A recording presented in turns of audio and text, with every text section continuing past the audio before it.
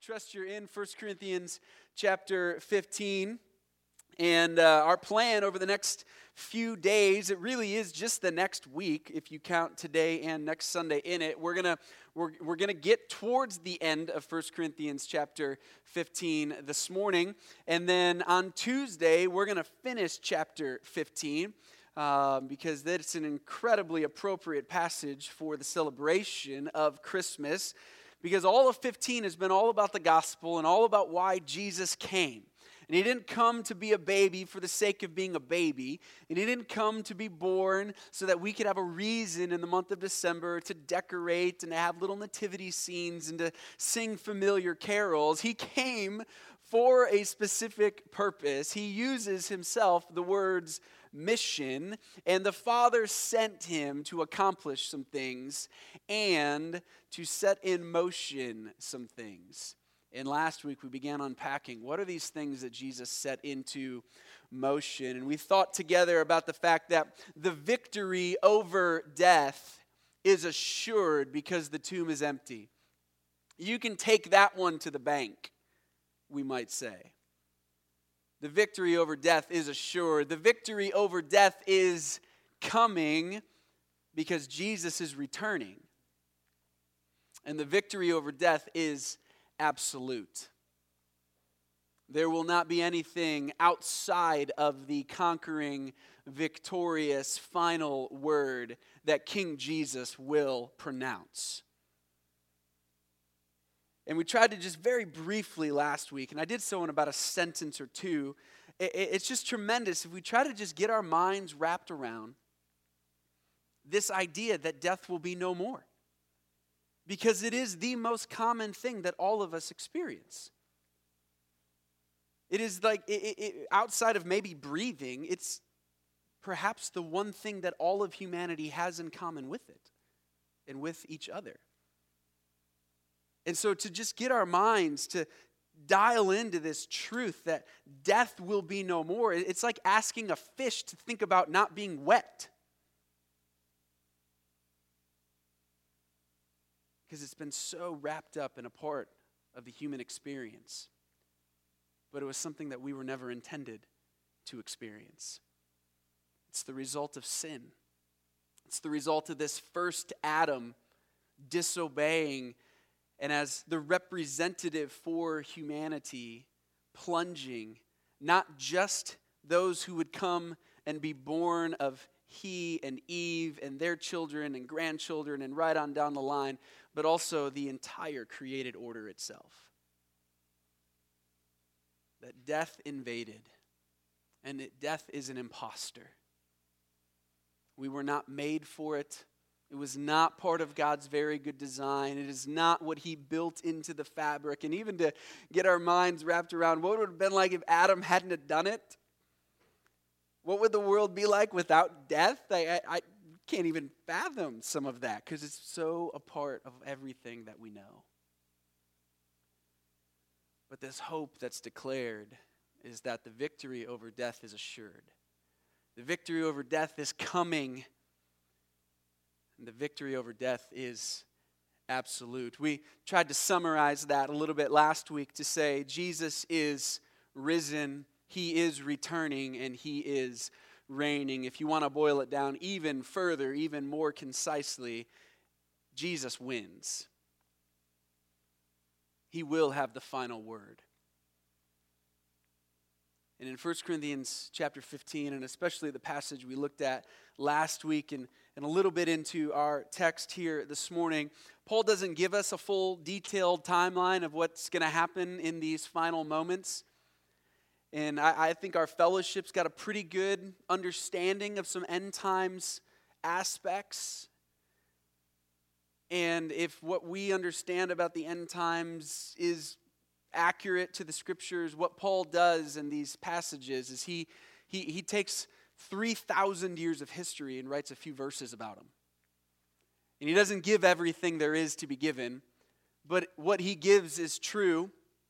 And what he gives, he does for a very specific purpose because he wants us to understand some things about what is coming and this hope that we have. And so before we go any farther and hop into the text and think through the next layer of details that he gives about this victory that we'll experience, let's pray, and then we'll head to the text and try to understand it. Well, Jesus, again, in your name, we not only have gathered, but we draw near now. And we do so because of what you have done. We do so in obedience to the command that you have given us to do so. We do so to find grace and mercy in our time of need. And Jesus, I confess that my time of need is a whole lot more frequent than I even understand it to be. And as we think through trying to understand your word, we just recognize that in of itself is a time of need. You tell us earlier in 1 Corinthians that the spiritual truths aren't discerned by what is natural,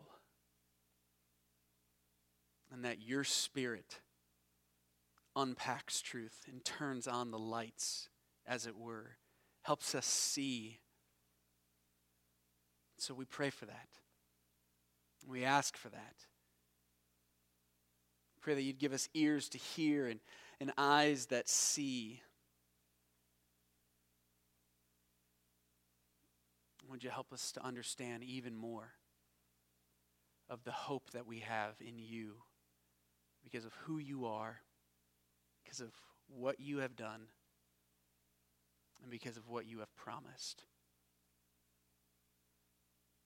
And it's in your good name we pray. Amen. Well, look with me at verse 35, if you will, and there we're going to see this question get introduced. It's actually a couple questions, but Paul begins to introduce what he's going to spend the next several verses discussing, and it's this question of, what are these bodies going to look like? What are these resurrection bodies going to be? And there you just see it right in the text, but someone will ask, how are the dead raised? With what kind of body do they come? Now, if you just read forward to verse 36, you're going to see his answer is pretty strong. He writes, you foolish person. It's actually just literally translated, you fool.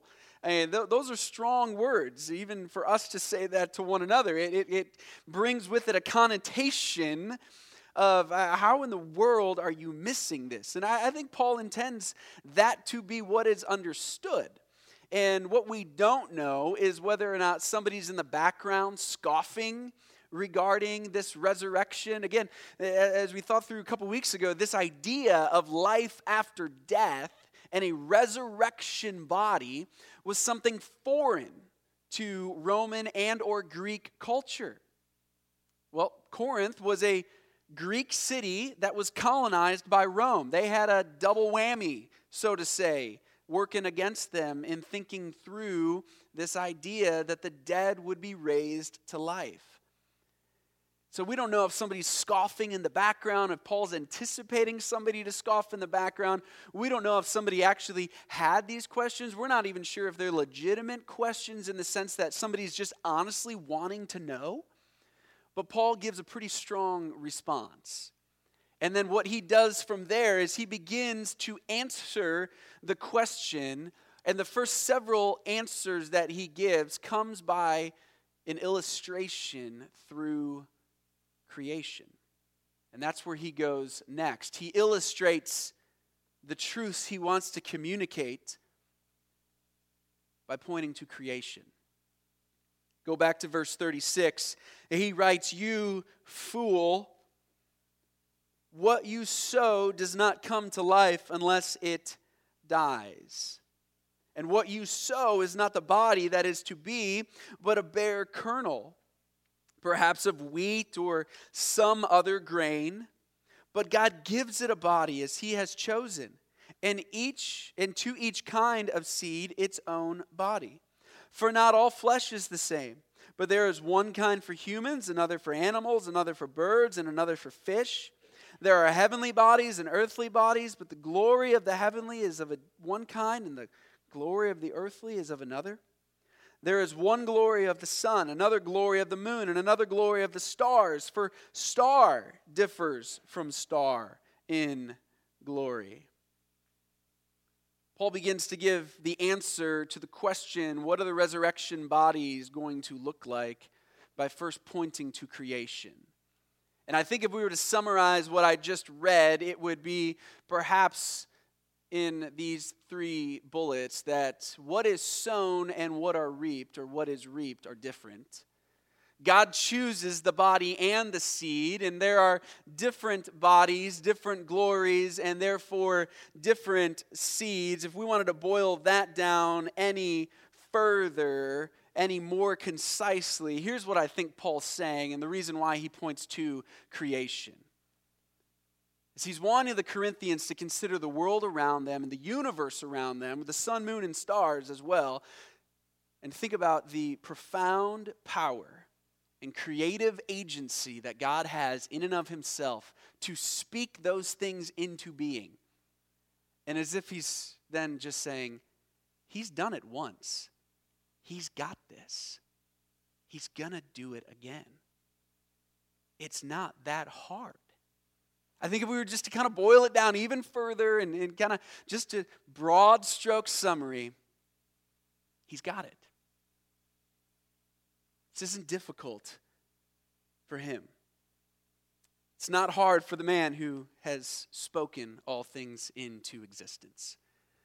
But along the way, he gives us a few things to consider. And the first is that what is sown and what are reaped are different. And we see this all around our world, and I just dropped it. There we go. I'm going to have to go find it. Okay, but here I have with me somebody able to identify anything, any idea what this is? It's dried, if that helps you. And you can shout it out. We're going to actually have some fun here in a minute about what, anybody? What? Looks like a pea. It is not a pea. Would it help you if I'd said it was at one time yellow? It's not a mustard seed, a little bigger than a mustard seed. Callie, did you have an idea? It is corn. It is corn. I would not offer this to you, but if I had a prize, I would give it to you. Here's what Paul's saying. What is sown and what are reaped are different. Now, this, being a kernel of corn, is actually the fruit of the seed that this kernel contains. And a kernel of corn is pretty fascinating.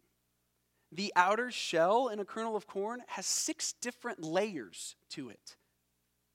And then when they're not all dried and crusty, if you look at them, you can sometimes you're sometimes able to identify the little white spot right in the middle. That's the seed. That's the embryo that then germinates when it's planted. Corn's a pretty amazing thing. And Paul's just saying, look, when you plant this, what you get is the stalk. And then it yields fruit.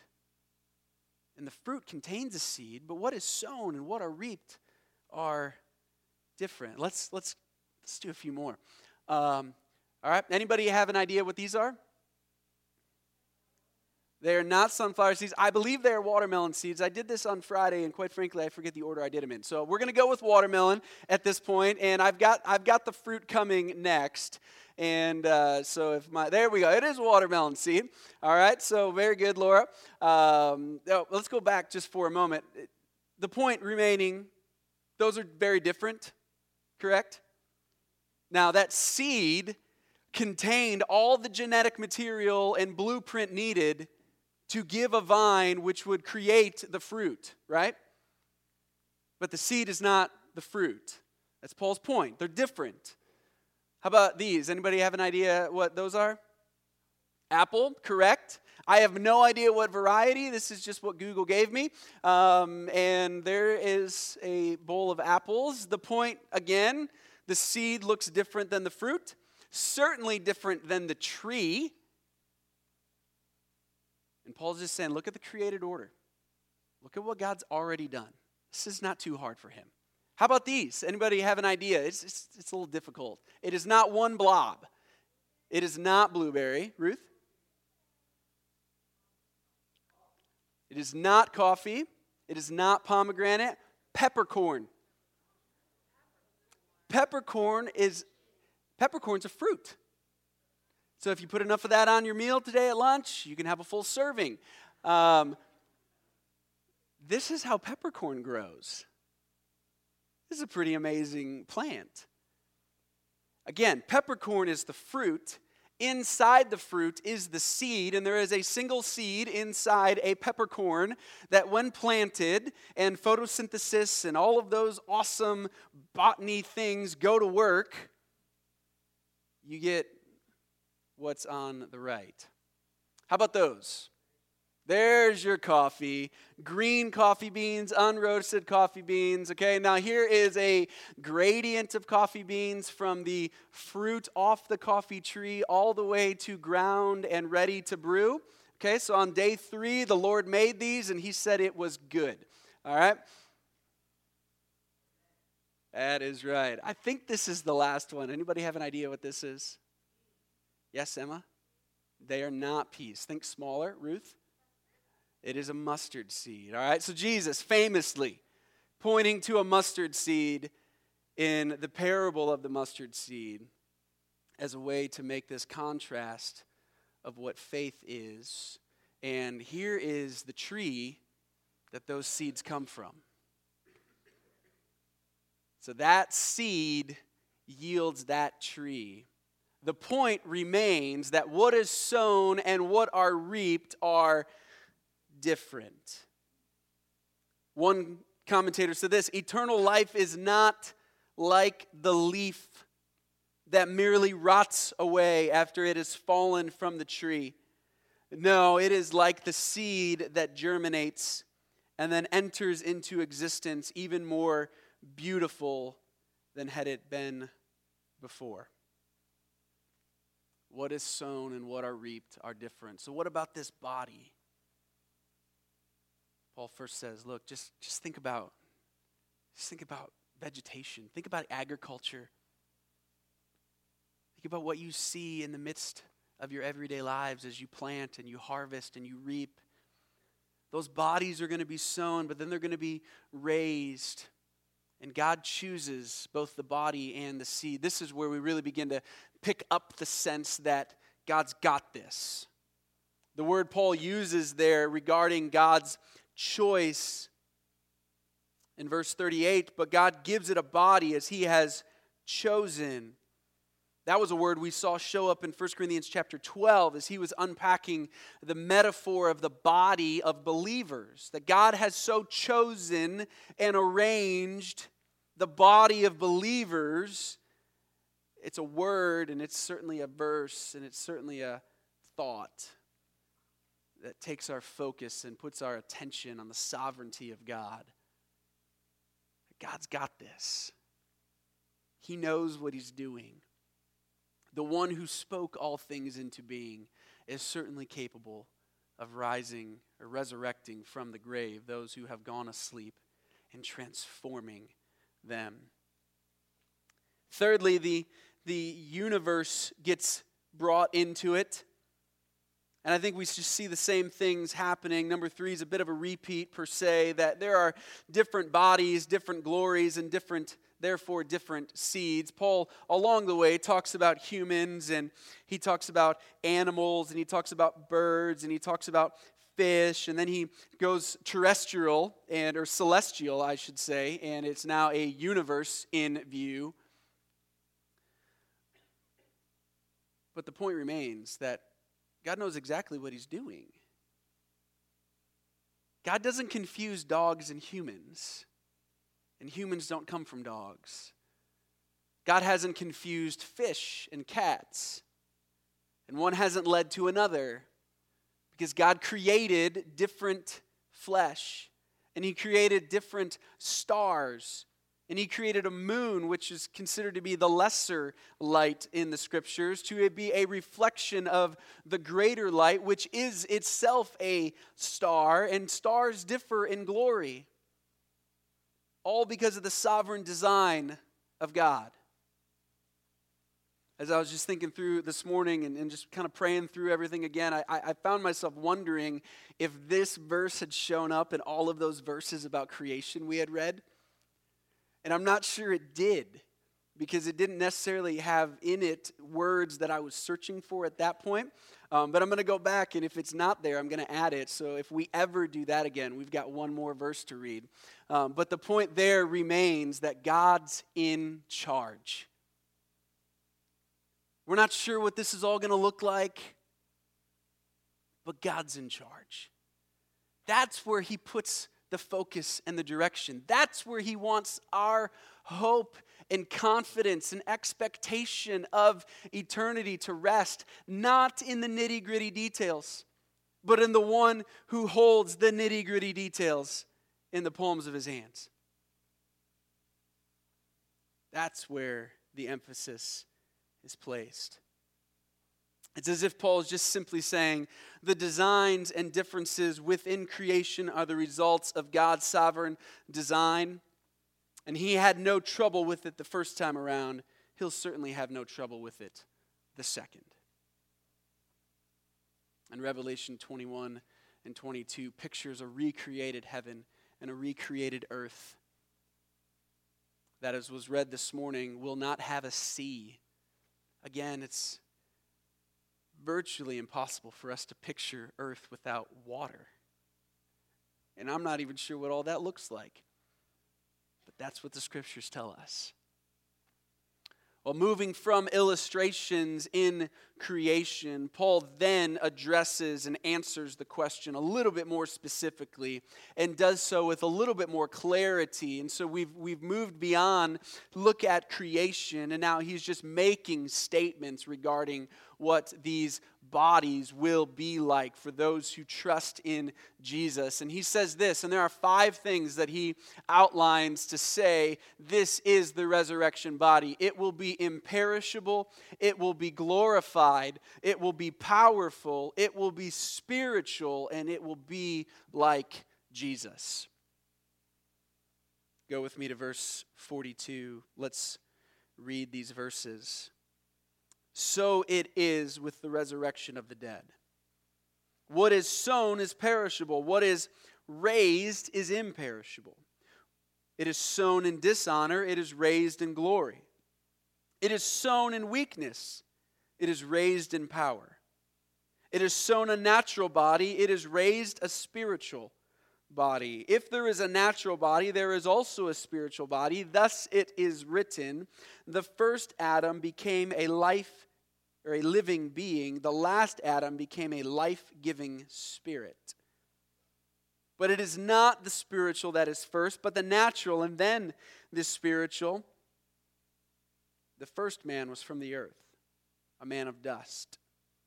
The second man is from heaven.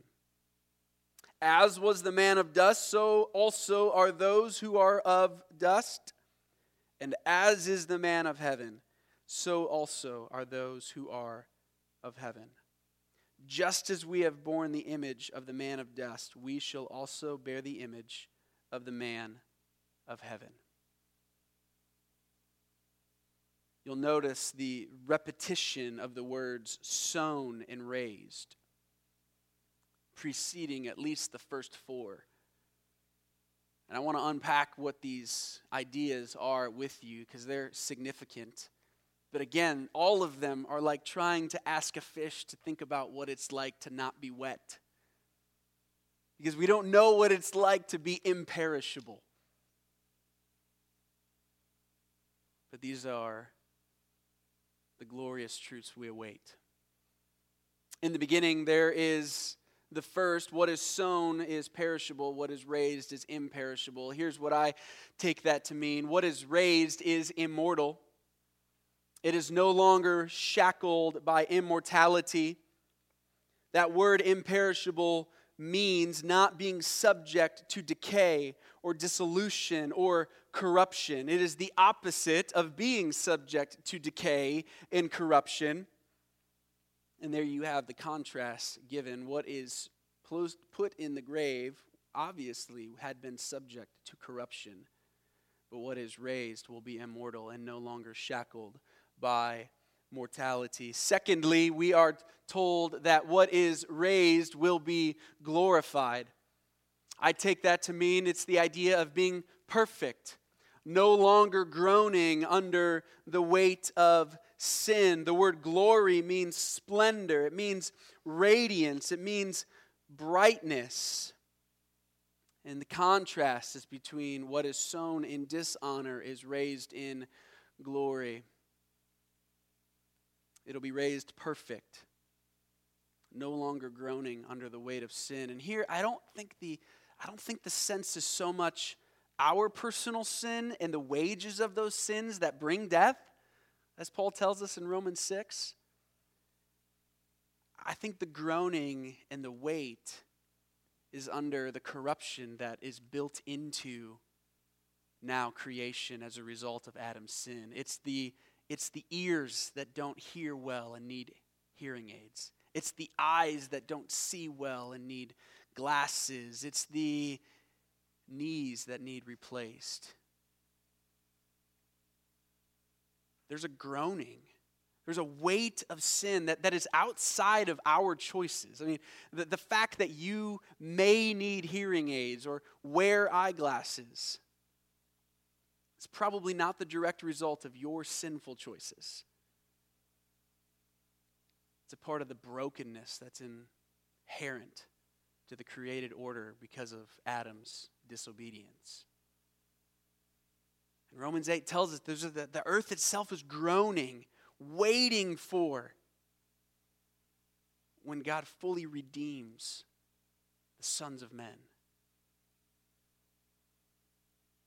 We will be raised perfect. We will no longer groan under the weight of sin because there will be no more sin. Thirdly, we will be raised in power. I take that to mean victorious, no longer beset or tempted by indwelling sin, the influence of the world, or the wiles of Satan. I thought it was a great moment to throw in the word wiles. It's a word we don't use a lot. It's a good word. Be raised powerful. Be raised in victory. And here's something that we just need to understand, that the body we have now is still dead. It's still capable of sin. Sin still resides in it. It still has sinful desires. We're new creations, absolutely. But there still remains in us the capacity and the desires to be tempted by sin, to long for sin, to be influenced by the world, the wiles of Satan. And Paul gets after this in Romans 8, and there's verse 11. I want to read you verses 9 and 10 that precede it, but I didn't want it to be super tiny on the screen. But there in verse 9, Paul says this: "You, however, are not in the flesh, but in the Spirit, if in fact the Spirit of God dwells in you. Anyone who does not have the Spirit of Christ does not belong to him. But if Christ is in you, although the body is dead because of sin, the Spirit is life because of righteousness.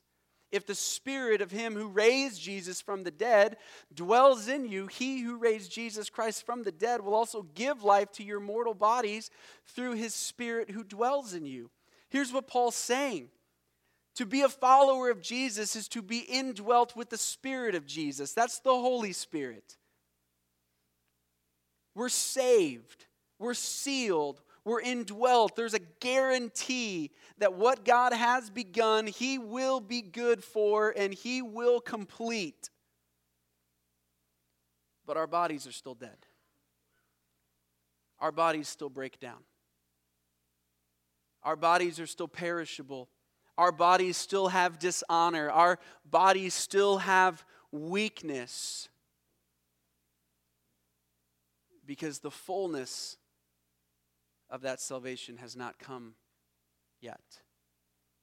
And it's in that context that then we read later in the same chapter, "For we know that the whole creation has been groaning together in the pains of childbirth until now." And not only the creation, but we ourselves who have the first fruits of the Spirit grown inwardly as we eagerly await for adoption as sons of the redemption of our bodies. There's this tension in the scriptures that's best summarized with the words, already not yet. That already we are indwelt with the Spirit of God. Already we are new creations in Christ. Already we have been adopted. Already we have been sealed. Already we have been guaranteed that God will do what He said He would do. But not yet do we have a new body. Not yet are we free from temptation. Not yet are our bodies free from desires for sin. Not yet are we free from the wiles of Satan. But there is a day. And it will be a glorious day. You and I still have a body that is dead and mortal. And we're awaiting the redemption of those bodies.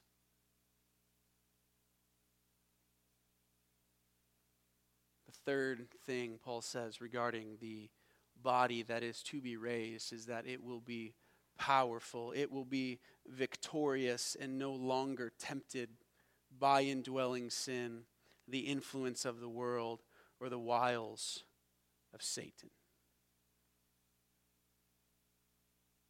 I don't know if you've seen the news this past week or not, but this news made news headlines everywhere. Last Saturday, there was a baby, about 2 years old, that didn't wake up. And those parents and then the group of individuals that are involved in those parents began praying for a resurrection. And have done so all week, and it caught the attention of all sorts of news outlets and media, and by and large, it seems as if they've been respectful. But it certainly causes questions.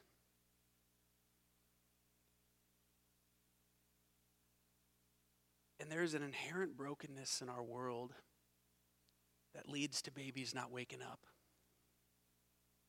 That leads to babies not coming out of the womb. That leads to children not living as long as we would want them to live, or parents or grandparents or whatever it may be. There's an inherent brokenness in our world. And the victory over death is assured. It is coming. It will be absolute. But it's not yet. It's not yet.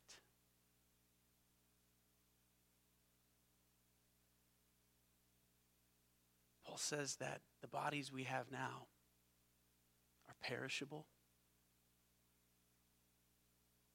They're dishonorable. They're weak. They're natural. And there's a brokenness inherent to that. And has Jesus paid it all? Yes. Has He promised a victory over death? Yes. But we're waiting for that. Those are promises made to us in the future, not the here and now. I wrote a letter to some friends a couple weeks ago. They lost a baby early in the process of pregnancy. And I was just trying to encourage them. And wrote at the end of this letter that you're rightly to groan in the face of death. It's right and it's good to feel the weight and the sorrow and the grief of that, because you weren't ever made for it. And in some ways, my encouragement to them was lean in to that. Don't hide from it. Don't try to run from it. It's actually, it's good and right to feel the weight of it. Because you were never made for it. Because this body we have now is perishable, and it's dishonorable, and it's weak, and it's natural, and there's this brokenness within the created order that will one day no longer exist, but that exists today. And while we live in a broken world, we must also rejoice that Christ has conquered sin, that he has risen from the grave, and that he has told us today's light and momentary affliction is preparing for us an eternal weight of glory beyond all comparison. This world is not the best there will ever be. God has something far greater in store for those who have trusted in Jesus Christ by grace through faith. And part of what is in store is an imperishable body. Part of what is in store is a glorified body. Part of what is in store is a powerful body. Part of what is in store is a spiritual body. I take this to mean fully alive, no longer bound by the limitations of our natural bodies. And here again, we are those who have the first fruits of the Spirit. There it shows up in Romans 8, 22 and 23. We get a taste now. The Spirit's there now. He's guaranteeing now that what Jesus started, he will complete. And one day we will be fully alive, no longer bound by the limitations of our natural bodies. And lastly, Paul says over the course of 4 or 5, if not 6 verses, we will one day be like Jesus. And here in Philippians 3, verses 20 and 21, he writes something similar. Here the sense isn't so much a focus on the resurrection body, but how you and I are to live here and now because of what is promised. And he says, our citizenship's in heaven. Yeah, we may have a Waynesboro address. We may have a place here on this earth that we can lay our heads and that we call home, but that's not where our ultimate citizenship is. That residence is in heaven. And from it, that being heaven, we await a Savior, the Lord Jesus Christ, who will transform our lowly body to be like his glorious body by the power that enables him even to subject all things to himself. That's what Paul's saying in verses 45 and following. The first Adam became a life-giving being. The last Adam, that being Jesus, became a life-giving spirit. As was, verse 48, the man of dust, so also are those who are of the dust. And as is the man of heaven, so also are those who are of heaven. Just as we have borne the image of the man of dust, we shall also bear the image of the man of heaven. Paul is just on repeat saying, we will be like Jesus.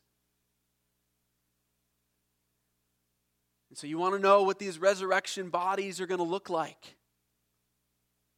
Look at the world around you. Look at the created order that exists. See yourselves that what is planted is different than what is harvested or what grows out of what is planted. See the fact that God's got this all under control. And the one who spoke all things into being at the point in time of the first creation is certainly more than capable of creating a new heavens and a new earth and resurrection bodies. But therein, this body that we will have will be imperishable. It will be glorified. It will be powerful. It will be spiritual. And it will be like Jesus. And so we join with John and saying, Maranatha, Come, Lord Jesus. Had to make a song change for the end this morning. The song we originally were planning to sing was the song, "Oh, Praise the Name." We've sung it a bunch. It's like the song we sing now. I don't know if you've ever noticed on the very last slide, when we have copyright information that shows up, that song title is "Oh, Praise the Name," and then in parenthesis it has another word that you probably have no idea what it means. It's the word anastasis, and it literally is the Greek word for resurrection that Paul uses throughout all of 1 Corinthians chapter 15, that is used throughout the rest of the New Testament as well. But we were going to sing that song and thought, wow, that's just a great way to just cast our mind to Calvary and think about the coming back of Jesus and the return. And so when Damien had texted me and was walking to the church this morning, I thought, all right, we're probably not going to be able to pull that one off without the guitar. And okay, what else could we do? So my mind starts going through like the anthology of hymns that I have stored up here. And I knew Brenda was going to be on the keys, and she's tremendous and fully capable of playing anything out of that red hymnal back there. And I thought, all right, I'm going to go look, and I pulled the hymnal off the shelf. And I forget if I flipped there or if it just flipped. I don't want to make too much of it. But the song, "Jesus is Coming Again," piqued my interest. And I was like, that sounds familiar. So I started looking at the chorus, and I was like, I know that chorus. And all of a sudden, I get transported back to the Miracle Building in the Hiawatha National Forest, where this larger-than-life, in both size and personality, camp director would be leading this song at the end of either the week of camp or a particular sermon at camp. Oh, that's just a good song. So we're talking about that this morning, and I say the name of the song, and Larry goes, oh, it's the skating song. What do you mean by that? That's the song we played when we were skating as kids. That's cool. And it's just a reminder in some ways of just the power some of these songs have. So we're going to sing that one. If you want to skate, feel free to skate. But it's a good, good song about the promise of Jesus and his return. And the victory over death is assured. And the victory over death is coming. And the victory over death is absolute because Jesus is risen. Jesus is returning. And Jesus is reigning. Would you stand? They're going to walk up. I'm going to move back, and we'll raise our voices together and sing this.